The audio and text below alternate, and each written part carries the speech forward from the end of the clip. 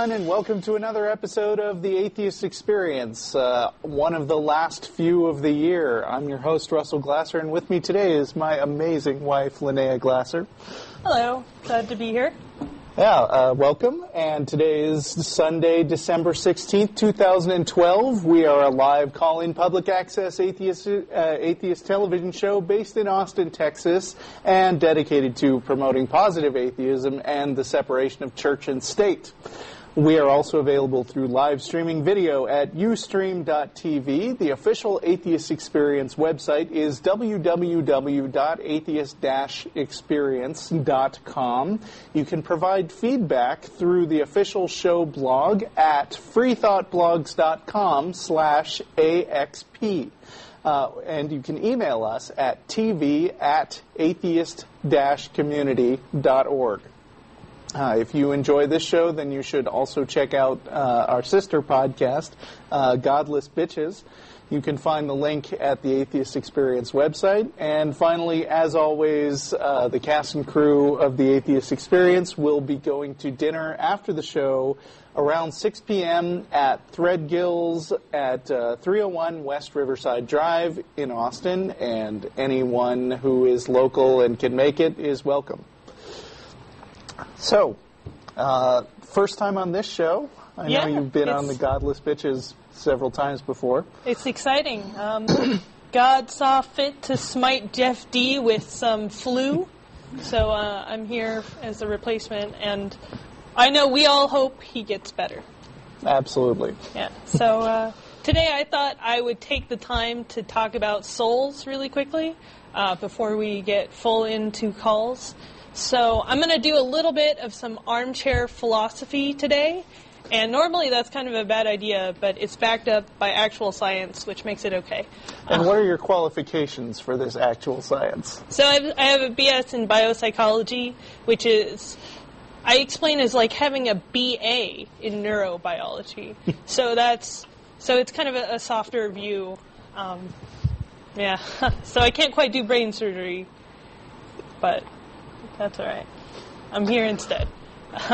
So souls are kind of interesting things, and they're more interesting to me than the God question, because souls you could actually study. Souls definitely interact with the real world, because you've got these physical bodies, and your soul has to somehow change that body to make it do what it wants. You can't, of course, you're saying souls as they would be described. If you're assuming that a soul is right. a real thing, as they would be described by Christianity, that sort of thing. And a lot of people say that they believe in Christianity because they want souls to be correct. They want to live after death, that sort of thing. So they kind of believe because it's lumped in with all of that. So that's kind of what I wanted to talk about today. So, but let's talk about what the soul, how it would work with your body, and kind of examine that. You can't have like the puppet move without the strings. So what we want to do is find where are those strings. That's what we're doing. So let's say if I move my hand, how does the hand move? How would you imagine a soul would move a hand? Well, if you were to design a soul, I would just make the soul move the hand. So let's look at the hand. Directly. What moves the hand? Does it just move out of nowhere? And that would be a kind of soul thing? And the answer is no. You have muscles. The muscles move the hand. So, well, maybe the soul interacts with the muscles and sends the signal to the muscles. And so you look at the muscles and you say, well, what makes the muscle move? And it turns out it's nerves. Right. So you say, okay. As if you believe scientists. Yeah, I mean. And so that's kind of the work that scientists have done in the past. So we've started with this armchair stuff. Oh, well, I think the hand would just move. And then you look at the hand, and the science has found out, no, it's muscles, then it's nerves. And then where do the nerves go? To the spinal cord and up to the brain. So a lot of theists and soul believers who maybe don't believe in a God but still believe in souls, or hope for a soul, they'll say, well, maybe the soul interacts in a special way with the neurons in your brain. So that's basically dualism, right? You've got the brain stuff that makes the nerve, But then you've got the magic cloudy stuff that is kind of telling the brain what to do, right? Yeah, and it's coming in from this other dimension or something, and it's magic.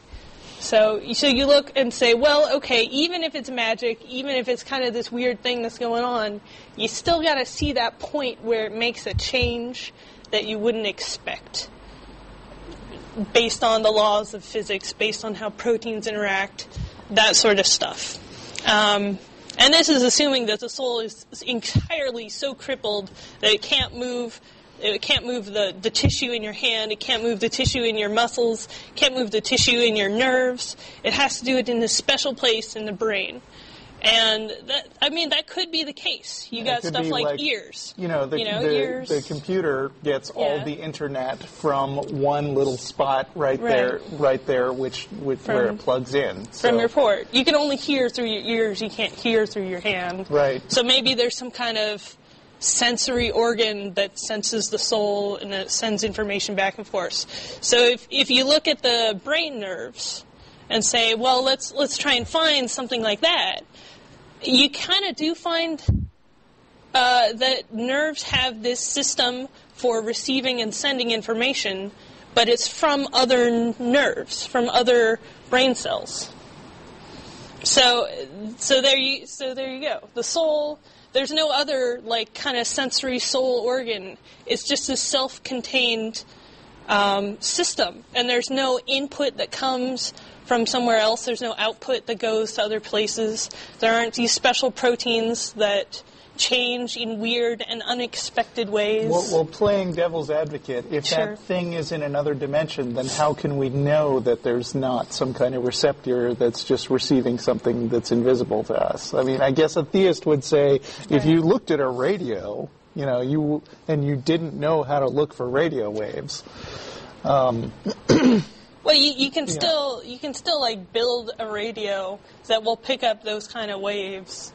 And you can still see how it interacts. And I mean, that's interesting. You could maybe make a machine that would hijack the magic soul stuff, communicating with the brain, and make it communicate with a robot instead. And then it would be perpetual energy. So that would be kind of cool. You could ensoul a robot that way if that was how it worked. Okay, why can't we? Well. Maybe they do have souls, and we just don't know. They're just very content, and they don't interact with us. But so the system is, every time when you would expect, oh, this is what the soul does, or this is how the soul would work, it just works. A part of your body is doing that, and especially when it comes back to the brain. So your brain is your soul. Your brain is you, and there's a reason that people really like to avoid getting brain damage, because that destroys part of you. And there's a reason that amnesia people, they don't remember because of that brain damage. It's not that their soul just forgot to interact with that part.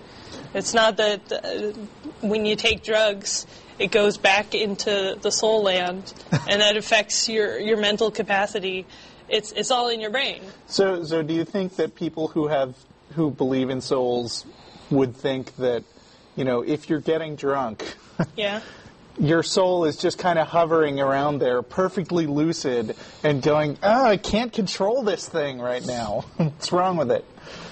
I mean, that would have to be kind of the explanation. But there's no system for that. I mean, if there was some kind of receptor organ or some kind of device, we would see it. There's no ear inside the soul. There's no nose. There are chemical receptors in brain cells, and those chemical receptors are designed to receive signals from other brain cells. Watch that word, designed. We're even assuming that there's a designer. They've been designed by evolution. I'll give it that. So souls, kind of saying we don't know about souls, we don't know about the afterlife. I feel like we have a pretty good idea of what that entails. And it's a sad thing, but it's a pretty good probability that it's not the case. And that's what I wanted to come out and say. So you're going to have to disillusion people and tell them, yes, it's all physical and chemical processes, As far as we've been able to discover. As far as we've been able to discover. Maybe there's some kind of tiny protein, and the soul is so lame that that's the only thing that it can actually work on. Very incredibly limited magical powers. And I mean, that's the other thing. If you had a soul that was interacting with the body through this kind of magic, what keeps it inside your body? Why can't you do the levitation? Why do you need eyes to see? Why can't you ensoul a robot? Why can't you ensoul a robot? You know, all these things. Why can't you smush multiple people's souls into one body? You know? Like that one movie, Being John Malkovich. It's just a weird movie. Yeah, but kind of cool. It raised some interesting things. But, so that's it. Soul's probably not real. Okay. Thank you. That's what I wanted to talk about. Also, bah humbug. Yes, bah humbug to all of you. We've already had Matt and Beth hype up Christmas, saying some atheists like Christmas, some don't. All right. And whatever you like or don't like is fine. That's right. You don't have to feel pressured to like Christmas, to dislike Christmas. Feel free to exchange presents, go to parties, get drunk.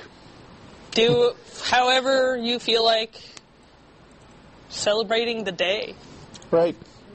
It also happens to be, I have to remind everyone each year, Newton's birthday, Sir Isaac Newton.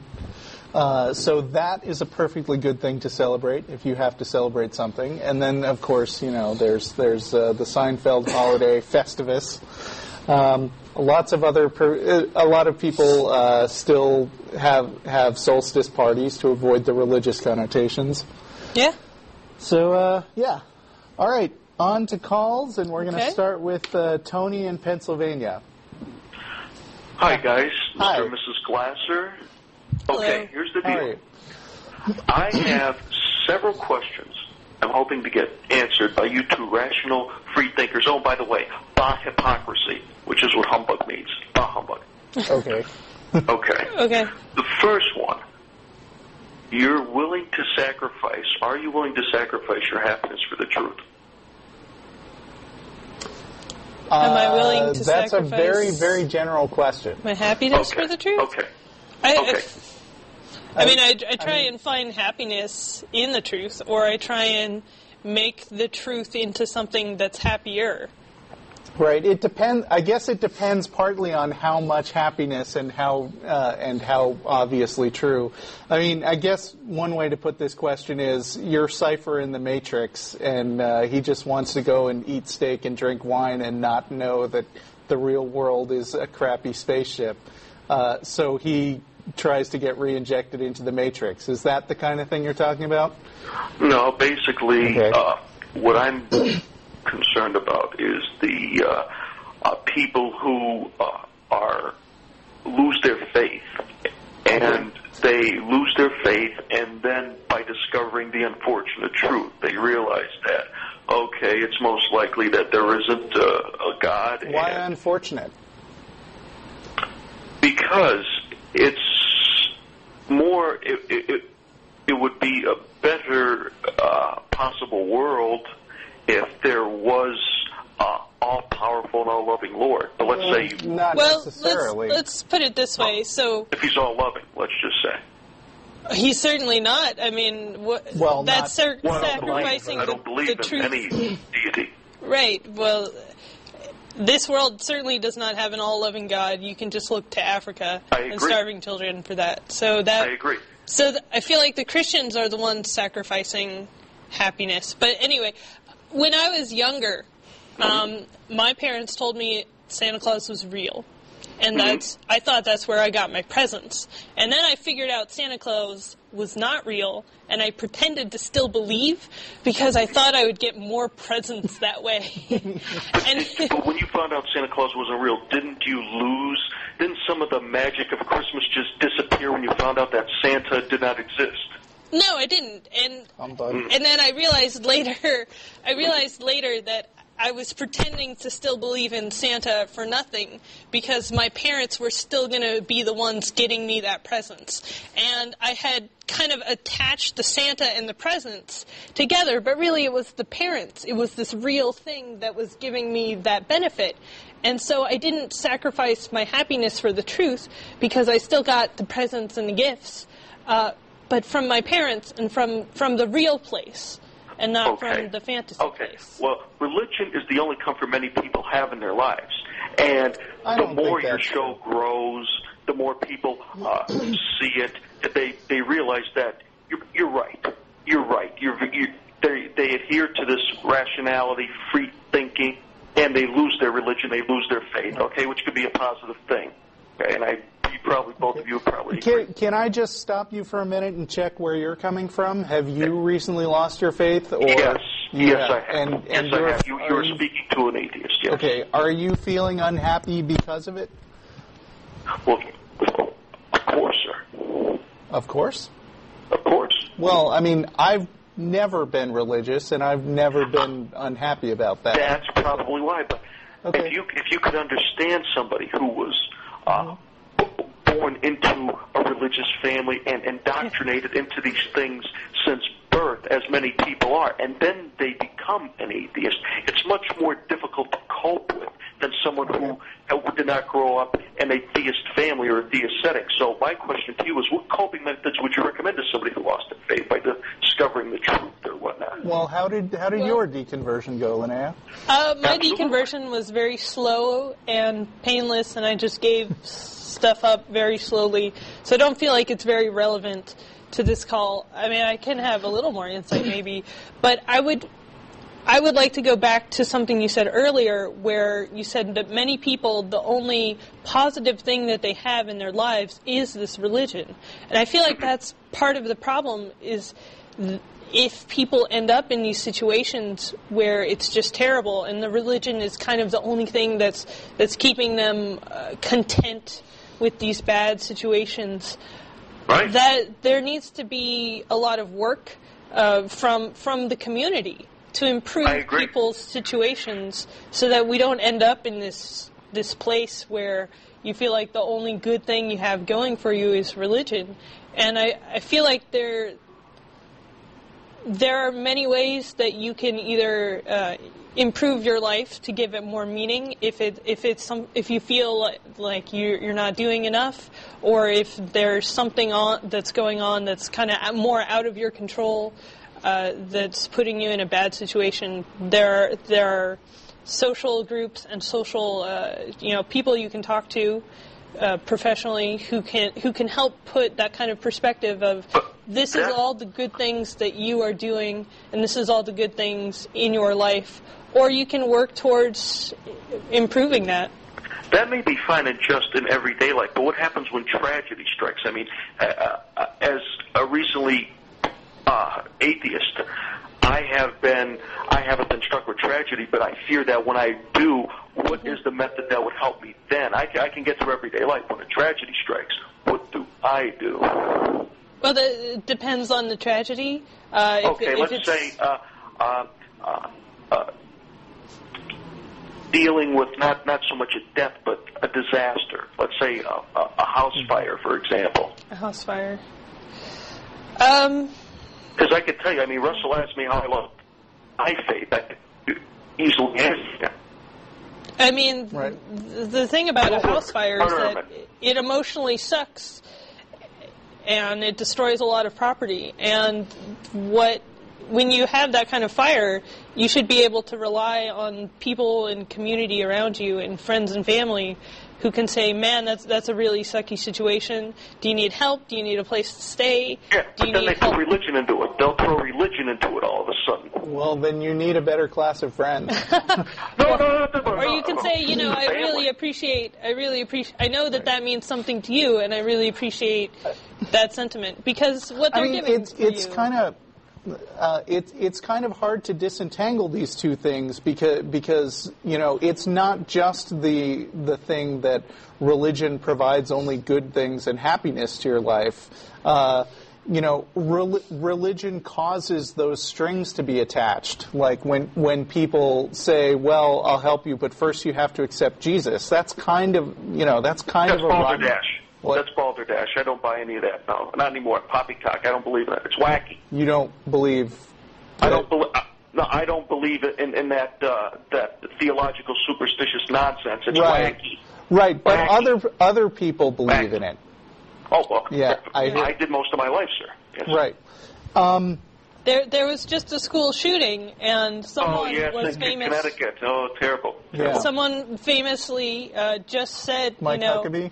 I didn't catch who it was, but he said, the reason that this happened is because they took God out of schools, referring to removing school prayer. So they're saying that this is tragedy. Yeah, yeah, of course it is. So when you become an atheist, you don't have that kind of stuff where you're like, well, something bad happened to you, but you must have deserved it, right? So you can look at it and say, yeah, crappy stuff happens to good people, and that sucks. And they themselves commit logical fallacies other than theological ones, such as an argument from arrogance. Yeah, sure. all the time. Sure. The thing is, atheism doesn't provide specific mechanisms to cope with the world other than what you get from looking at the world realistically. But that doesn't prevent you from going with all the from looking into all the other ways to cope with terrible things in your life, which are things like getting counseling, finding comfort in your friends and your loved ones. Doing something you like. I don't know, taking a bath. Yeah, taking a hike, going into nature if that's your thing.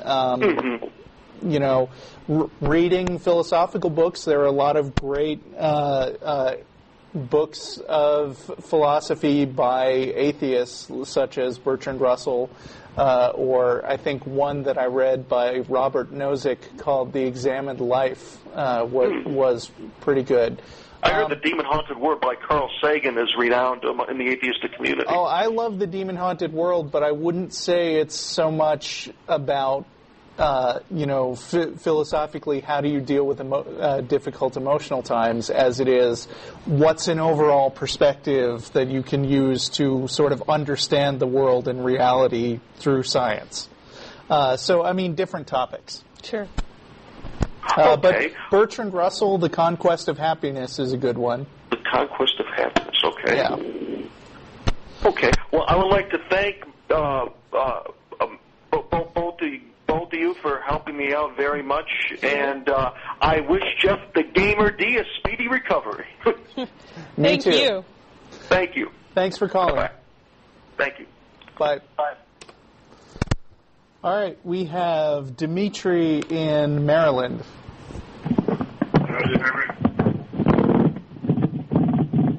Hello? Dimitri, you're on. You got 3 seconds to say something. I was kind of worried about that, Yeah, actually. I didn't think that was real. Sydney in Seattle, Washington. Hey, what's up, Glassers? Hey, How you that's doing, a good Sydney? way to refer to it. Just hanging out. First-time caller, but a huge fan of the show. Okay. You guys are really instrumental in my deconversion, and Thank you. Yeah, you guys are pretty good. You guys are pretty good. Thanks.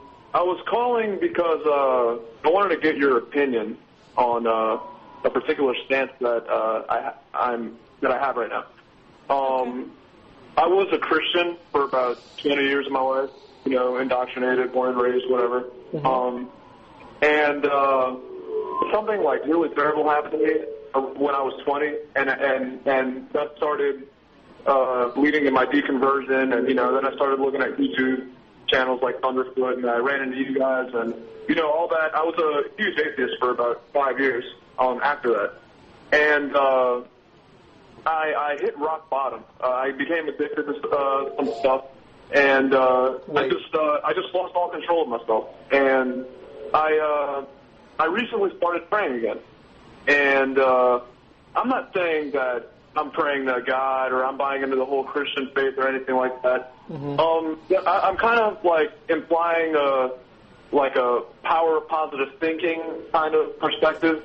Do you get what I'm saying, kind of, or no? Yes. Yeah, sure. So, I was just... Oh, go ahead. I'm sorry. So one of my favorite things that I studied in when getting my degree was placebos, and I was really interested in it because I was thinking, how can you harness this real phenomena that's happening and make it also apply to real medicines? Placebos being if you take some fake medicine and you think it's real, then you're more likely to get better.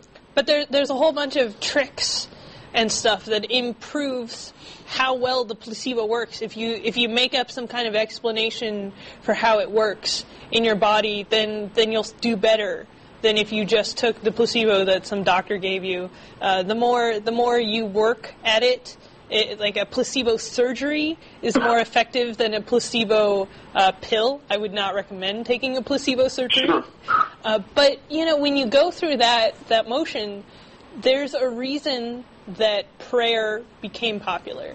If it didn't work somehow, then it doesn't work through magic. It has to work somehow, and you can take that and make it work. Partly it works just by confirmation bias. I mean, people think that some of their prayers have been answered, and they don't think so much about the ones that aren't answered, and so they feel like, and so they can develop that sort of mental superstition around it, right? I don't think he's like asking for wish granting. I think he's just like. I'm certainly not implying that by praying that you influence the natural world or anything like that. I'm not implying that. No. But I'm kind of going with what your wife... I'm sorry, what's your first name? Lynnea? Lynnea. Gotcha. Yes. Okay. Basically with what she was saying about how there might be like not necessarily a placebo effect, but more of like a physiological, maybe neurological, like you're just in a positive mood, right? And like when you're in a positive mood, stuff just like seems easier, right? Would you agree with that? Yeah, and so I think that's a great thing to do. Trigger that however you feel like, and as long as you can say, I know where this is coming from, it's coming from inside me, then that's great. And you should definitely take advantage of that. I know Dan Barker likes to speak in tongues, and he doesn't believe in that stuff anymore, but he just finds it enjoyable. Well, okay. Well, I'm kind of like at the point to where, like I'm with atheism. Like I completely understand where y'all are coming from, and in fact, I agree. Like but I'm kind of at the point to where I'm saying, I'm just going to choose to believe. Like it's ridiculous. I know that it's ridiculous. Well, believe what? Just that there might be a higher power, and that if I consistently go through reaffirmations or, state reaffirmations and ask for things and truly believe that, not necessarily that all of those things are going to be granted to me, but more that I'll be okay, like I'll be fine. Well, there's two senses in which you could believe that. I mean, you're saying that you choose to believe it, which is weird to me because... do you think there's a reason to believe credibly that the God exists, or are you just believing it because it makes you feel good to believe it, and you straight up say that? I would say to empower the positive perspective that I'm coming from, I'm just gonna choose to believe, because that's what faith is, right? So you're going to say that you believe, but at the same time, on some level, it's actually not true. Well, can anyone say it's true? I would say more. I'd say I know it's illogical, but I'm going to choose. We can't say that anything's true or not. Well, right? Then in that case, do you really believe it, or are you just telling yourself you believe it? Maybe I'm telling myself that I believe it. I'm not going to sit here and pretend that I'm not going to lie to myself or to y'all. It's ridiculous to believe it, but I have been applying it, and whether it be coincidence or the power of the human brain, because we don't know the capabilities of that either. But whether it be one of those things have just been going a lot better for me, And dude, look, I'm not trying to preach to you, and I'm not trying to convert you or anything. I'm with you guys. I am. But I'm just, offering this perspective and just trying to get your opinion on it. I feel like that takes you to a potentially dangerous and kind of selfish place. And let me explain why. So, I mean, Mormon underwear protects you from fire. Okay. Would you choose to believe that? Well, I mean... If you were in a fire and there was some Mormon underwear, would you say, well, I should put this on so that I'll be protected? Right. Well, again, I was... When I talked about prayer, I wasn't suggesting that it would influence anything in the natural world. I was suggesting that it would influence something physiologically or neurologically. What, could you choose to believe it, and then maybe it could influence your skin to protect you against the rising heat? I mean, it gets to this weird place where you're making, where do you draw the line? And then you also get to a place where there are all these people who are really suffering, starving to death, have malaria, and what is their excuse for not praying hard enough? Right. No, I agree with you. Again, like, I'm not trying to say that, I'm not trying to say that you could bend reality with it. You know, obviously the limits would be, you know, the limits of the natural world. So, I mean, what I'm thinking is, if all you're choosing to believe is believe the fact that positive thinking will influence you psychologically, you don't have to believe anything irrational. You're right. Yes. I mean, that is actually true. That's, like she said, the placebo effect is a real observed phenomenon. But the real question is, do you believe anything supernatural along with that because it's convenient? I don't, because it's illogical. Okay. Then you're right. I believe if there was a God and he gave me a logical brain, it would be ridiculous to be illogical with it. So yeah, I hear you. Yeah. All right. Then we agree. All right. I think we're going to move on to another caller, though. Sure. Hey, good talking to you guys, all right? Thank you. All right. Thanks. Take it easy. Bye. Corey in Alabama. Hey. Hi. How are you guys doing? I'm good. How are you? Great. I'm doing well. I'm a theist here in Alabama, and I would like to first off thank you guys for this whole show. I know you don't get a lot of thanks from a lot of people, or a lot of theists at least. But I would like to thank you guys to push people to more and be more logical. Well, thank you, Corey. I'm glad you appreciate it. Oh, you're very welcome. I would like to discuss, I know you've heard this 100 times before, I'm sure, but the Quantum cosmological argument. Okay. Okay. Being, obviously, premise one, whatever begins to exist has a cause. Premise two, the universe began to exist. And then the conclusion logically follows, therefore, the universe has a cause. Okay. Okay. What specifically do you mean by universe? The universe, like all matter, space, and time. Okay. All matter, space, and time. So not just the physical universe that we know began to exist with the Big Bang, but like any potential metaverses or anything else that might exist as your soul stuff as well. Right. How do you know that began to exist? Because with the reality of time, there can't be an actual infinite that can actually exist. Why not? Being that time is a series of events, one after the other, you would never be able to get to now. If there was an infinite past, you would have to transgress That's kind of a weird misconception about how math works that a lot of people make. But I don't know. Anyway. I feel like I'm convinced now that Shiva exists. This is the that best. What? Shiva exists? Shiva? I feel like, yeah. Yeah, the Hindu god, is that the one with the arms or the one with the elephant head? Yeah, I mean, that's who created the universe, right? I'm not sure. Not with that one, at least.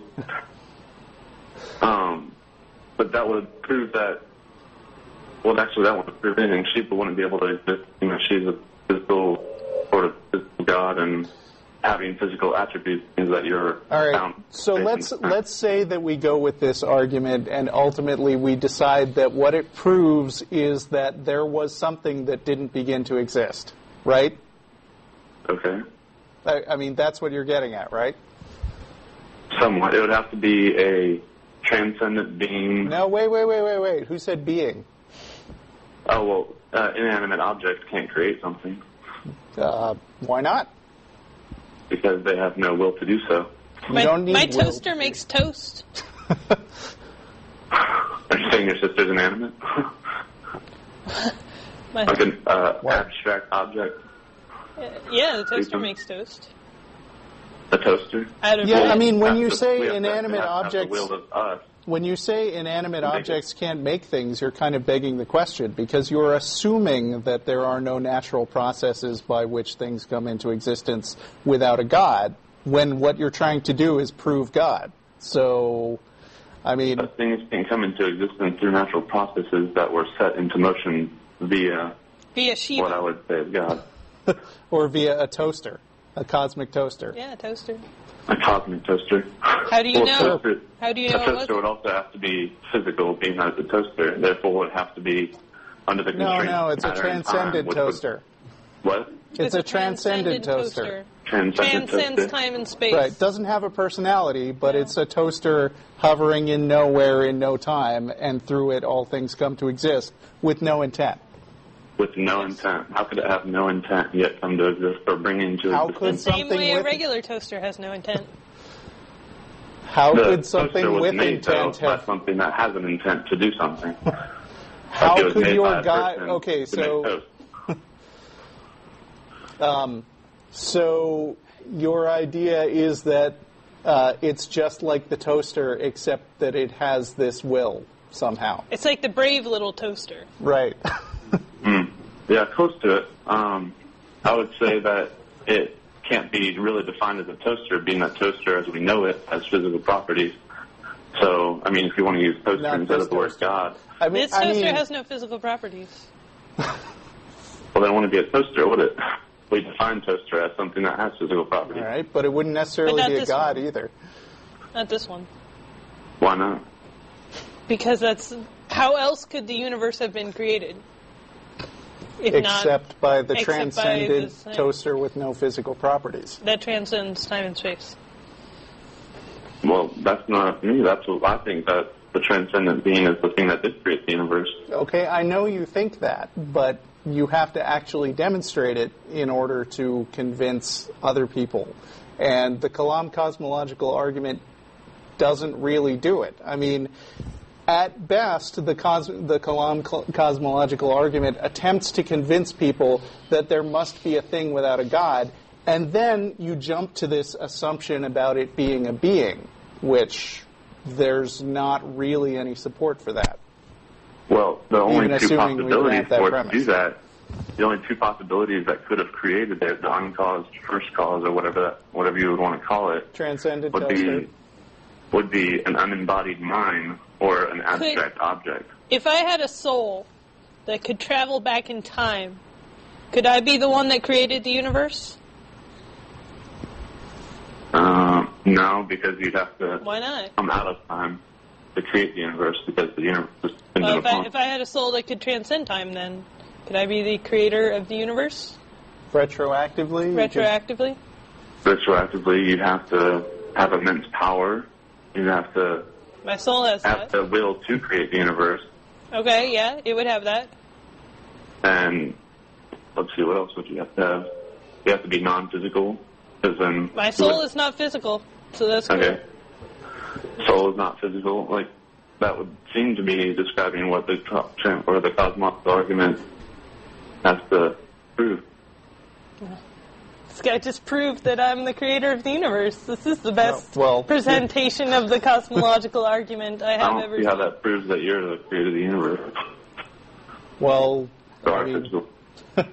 I mean that's the problem here. I mean, really what the Kalam cosmological argument defines is a vague set of properties without actually identifying anything. Any leap to, well, it's got a personality, or it's a thing that we could call a god, is just conjecture, even if the other things about the Kalam cosmological argument work. Yeah. It's just as likely that I did it as some other thing, any other thing you could name. Do you have the immense amount of power that would create the universe? My soul does. My physical body doesn't, but that's because it's a physical body, but my soul does. So... I'm not sure that follows. Well, I believe I know how much power my soul has. Interesting. Well, I'm not sure that this is going to further. Well, that's kind of what we say, that we're not sure again? about. Yeah, about I mean, that we don't kind of stuff. we don't say absolutely that we know how the universe got started. We just don't find That a God terribly a particularly convincing possibility. What would you find as a particularly convincing possibility? If I knew that, I'd have a Nobel Prize. So it seems that there's faith on both sides of this argument. No, because faith involves feeling certainty about something that you have no reason to know about. And I just said, we don't know. I mean, I don't think so. You seem to know that there isn't something, and there's the faith in that Well, you don't. we don't. It's just that the issue is about burden of proof. I mean, if you tell me that you know that the Loch Ness Monster is real, then the onus would be on you to provide the right evidence that the Loch Ness Monster is real. I mean, why did you hesitate to believe that I'm the one who created the universe? Because you are not all-powerful. But I just told you I was. My soul is. I mean, I feel like what you're in your mind, you're saying to yourself, that is ridiculous and silly, and I don't have a good reason to say why that's ridiculous and silly, but it's just kind of common sense, and I don't really know where to go with that ridiculous thing that you're saying. And that's kind of how we view the God thing. Right. I mean, You think of God as just the soul? No, we think of God as just something you make up to answer something that you don't know the real answer to. Doesn't mean it couldn't be true. It just means something you make up isn't that convincing a possibility. And canon-wise, I think God's the ultimate soul. By saying that it's something that we make up, that you're trying to put it as something that can't be true. Well, do you have direct evidence of this God? Do you need direct evidence to believe stuff? Generally, yeah. I mean, if you did tell me this Loch Ness Monster thing, my default position would be not to believe you. And you could make up something that's true. Like, I can make up that there is a guy downtown right now wearing a red shirt. And, I don't know, that could be true. But I'm not going to believe it until we get the evidence. And what kind of evidence would suffice? What kind of evidence? I'm sure that an all-powerful creature would know exactly what kind of evidence. I mean, in the case of the guy with the red shirt, it's pretty, weak claim. So, just a picture of him on Facebook with the tag would actually be good enough for me at that point. But for something that says there exists a being outside of time who is all-powerful and can do any kind of magic trick and creates universes and doesn't like gay marriage, that would require a very big magic trick. Right. It doesn't seem like it's that big of a jump or a leap. Well, I think that if there was something like God, that would be transcendent, all-powerful, all-knowing, and stuff like that. Well, you just said if there was something like God, then it would be like God, which is... And yet it's too much of a leap for you to believe that I have a soul that's that powerful. I feel insulted. There. I can't hold her back. I wouldn't want to insult you. She's really angry now. You're welcome to call in another week. I think we've got 15 minutes left, and we're going to move on to another caller. But thanks for the discussion, Corey. Thank you. All right, bye. David in North Carolina. Hey, hi, Russell, and thanks for taking me. I called in initially, but I lost the signal. The internet is my virtual lifeline to the world, and it failed on me. But I'm glad I had an opportunity to get back on. All right. Can you hear me okay? Yes. Yeah. Okay. Like many people, I am active on social media, and like many people who are active on social media, my friends, the people who are out there that I associate with, represent a broad spectrum of interests and beliefs and worldviews and so forth. In the wake of the recent tragedy in Connecticut, the elementary school shooting where so many people lost their lives, a lot of my more faith-oriented friends have now gotten in the mindset. Well, they're reposting things which say in so many. It's a dialogue with God in which people are asking God, why did you permit this to happen? And God is answering them, sorry, I'm not allowed into schools anymore, and this just drives me crazy. I am an atheist, as it happens, and what I want to be able to do is provide some sort of a cogent response that isn't, it's not egregious, it's not mean-spirited, but at least encourages them to think about why they think this, and maybe they should think a different way. So apparently these people, along with former governor and presidential candidate, I'm going to put you on hold for a second. Yeah. Sorry, you got some kind of weird background noise. Yeah. I'll tell you when I let you back on, though. Apparently, along with Mike Huckabee, these people believe that there's a God who's going, hey, I have the power to save 27 lives right now, but not enough people are praising my name in the school every day, so screw them. Yeah. What a dick. What a dick move, yeah. Asinine. What? Yeah. Yes. I mean, there's just multiple levels to which that's ridiculous. One of them is that there's no evidence that God ever saves anybody from a shooting. That's wishful thinking. And the other is the absolutely horrifically scummy and callous belief that the all-powerful God is not rescuing the lives of 6-year-olds, was it? Or I think so. I didn't get the details, but there were a lot of elementary school children. Because he's throwing a temper tantrum over some legislation about teachers not being allowed to promote religion in school, and he's taking it out on little kids. Right. Screw that God. Well, he's asking, how do I deal with the people who believe that this is a real thing? This sounds like a Facebook problem, am I right? Well, yes, it is something that is being passed around on Facebook, and I see it so many times. And I don't want to befriend people over what are essentially differences in our beliefs. Oh, it gets easier after the first time. But again, as I said, I want to be able to provide a response that's meaningful and cogent and encourages them to think without seeming like I'm an asshole. Well. Two things. First of all, you don't have to defriend. There is an option to unsubscribe. Right, I am familiar with that, but so you can do that. Yeah, that certainly is a choice. It's a good way to ensure some peace of mind. You can always temporarily do it if you like. But what I would recommend is they're being an asshole. They're being incredibly rude. You have the right to be rude back. And you don't have to expect it to go anywhere. And I wouldn't get embroiled in a flame war that goes for multiple posts with it going back and forth. This says this said that. I would respond with something that's kind of short and simple and just says, look, I feel like this is really insensitive to people who are suffering and who actually who got hurt by this, who got killed by this.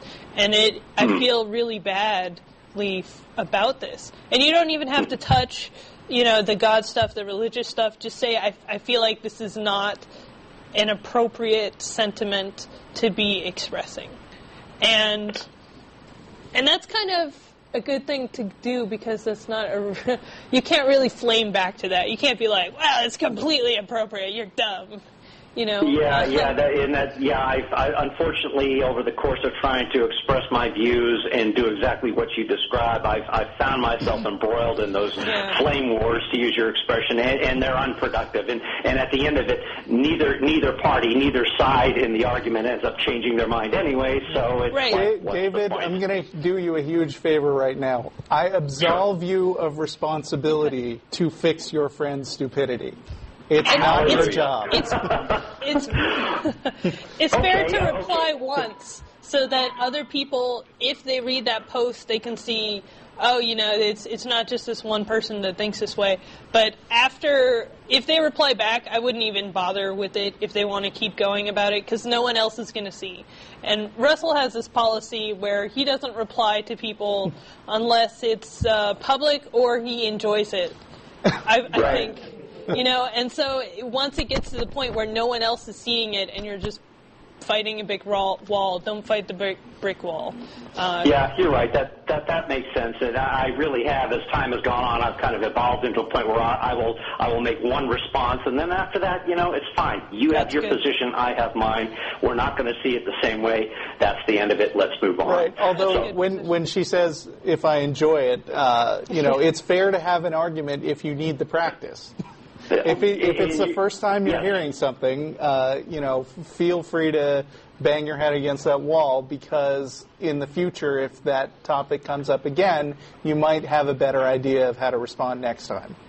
Sure, it's kind of analogous. I've been going back through. I'd stopped following recent shows for a while, and I've been going back through and listening. And on one of the recent shows, you folks talked about reading, or one of the hosts talked about making it a point daily to read or research something that they didn't disagree with the net effect that it would help you to kind of gel your argument against that and understand it better, and so on. I think that was Tracy. Yeah. Yeah, listen, I'll let you go. I know you probably want to get to other calls, but I think the work you guys are doing is very important, and I'm a big fan of the show, and thanks very much for taking my call. Thank you. Thanks. Thank you. Take care. Bye-bye. Bye. Good luck. Plus, if you argue with them again or enough, then they could be the one that defriends you. There you go. And then the problem solves itself. Matthew in Hawaii. Hello? Hi. Hello. Oh, hi there. Big fan of the show. Okay. Thanks. I wanted to ask you guys a question about kind of coming out of the closet as an atheist. I am someone who's been kind of born and raised Christian my whole life, and I've kind of just battled with that the last few years when I've kind of discovered evidence that kind of disproves a lot of what the Bible says.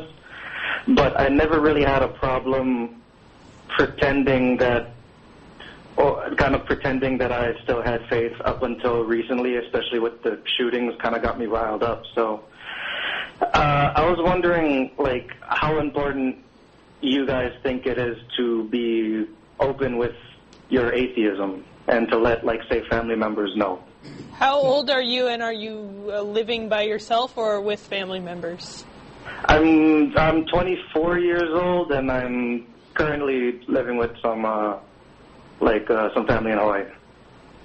You're currently living with family. I mean, getting atheist visibility out there is important, but it's not more important than your personal safety and well-being. So that's a judgment call that only you can really make. If you feel like they would maybe kick you out or retaliate or manipulate you in some way with regards to your current living situation, then I would say there's no sin when it comes to lying. That's okay. And I had to go through that for a while, and it was hard. It was kind of heartbreaking, because you want to do the right thing. You want to present yourself and be accepted as who you are, and that is a good feeling when you have the luxury of doing so. And so, yeah. Sorry, just to add on to that, it's I have confronted certain family members about, at least, not necessarily being an atheist, but even early on when I just had questions. Mm-hmm. And it seemed like just asking questions kind of riled them up. And so, that kind of made me reluctant a little bit to be more open with it, because I wouldn't necessarily say that I'm outright atheist. Sure. But, it seems like even questioning the Bible can upset fellow Christians. And so it's like, I'm not really sure how to go about that, or if I should at all. I guess like you were alluding to earlier, kind of wait for the right timing. I mean, maybe my situation isn't the best right now to do so. Well, Russell absolved that last guy, so I absolve you. It is okay to lie to your family about this issue as long as you think that they are not going to respond in kind with being respectful. Yeah. No, I don't. It's weird. I don't feel necessarily like they have to know, which is why I still don't really. It's just that, like, for instance, to kind of go back to some of the shootings, and I've seen people like upload those pictures on Facebook that say, "Oh, these shootings kind of happened because we took God out of schools," and I've seen certain people that say, "Oh, these kids are in heaven now, even though we have no idea whether they're Jewish or atheist or even Muslim." And it's kind of like what little faith I have in that religion is kind of squashed right now because it makes me so ashamed to hear fellow Christians say that. Right. Well, Sure. yeah, I mean, it's going to be a long process of not only coming to grips with your own atheism, but also figuring out how to gracefully deal with the people that you interact with. It's entirely possible that sooner or later your parents will find out, but there's nothing wrong with making it later rather than sooner. Yeah. Yeah. That's pretty good advice. Well, thank you for answering my question. I think I'll let you guys go. Maybe you guys can squeeze another caller in real quick. Good luck to you. All right, thanks a lot, man. Yeah. Bye. Oh, I would like to throw back to that to the first caller, I think, Okay. who was asking about the happiness versus, are we running out of time? Is that what you're trying to say? Yeah, but we'll just, Nils, hang on, and we'll take you after in the post-show, and you go ahead and wrap us up. So the happiness versus the reality. I don't really feel like it's a great thing to get happiness out of a school shooting. So that is what atheism offers. Thanks to the casting crew. Thanks. Yeah, thank you, everybody, and we'll see you at Threadgills on Riverside. It's been a great week, and I'll see you next year. So, bye. Thanks, Lynnea. Thank you.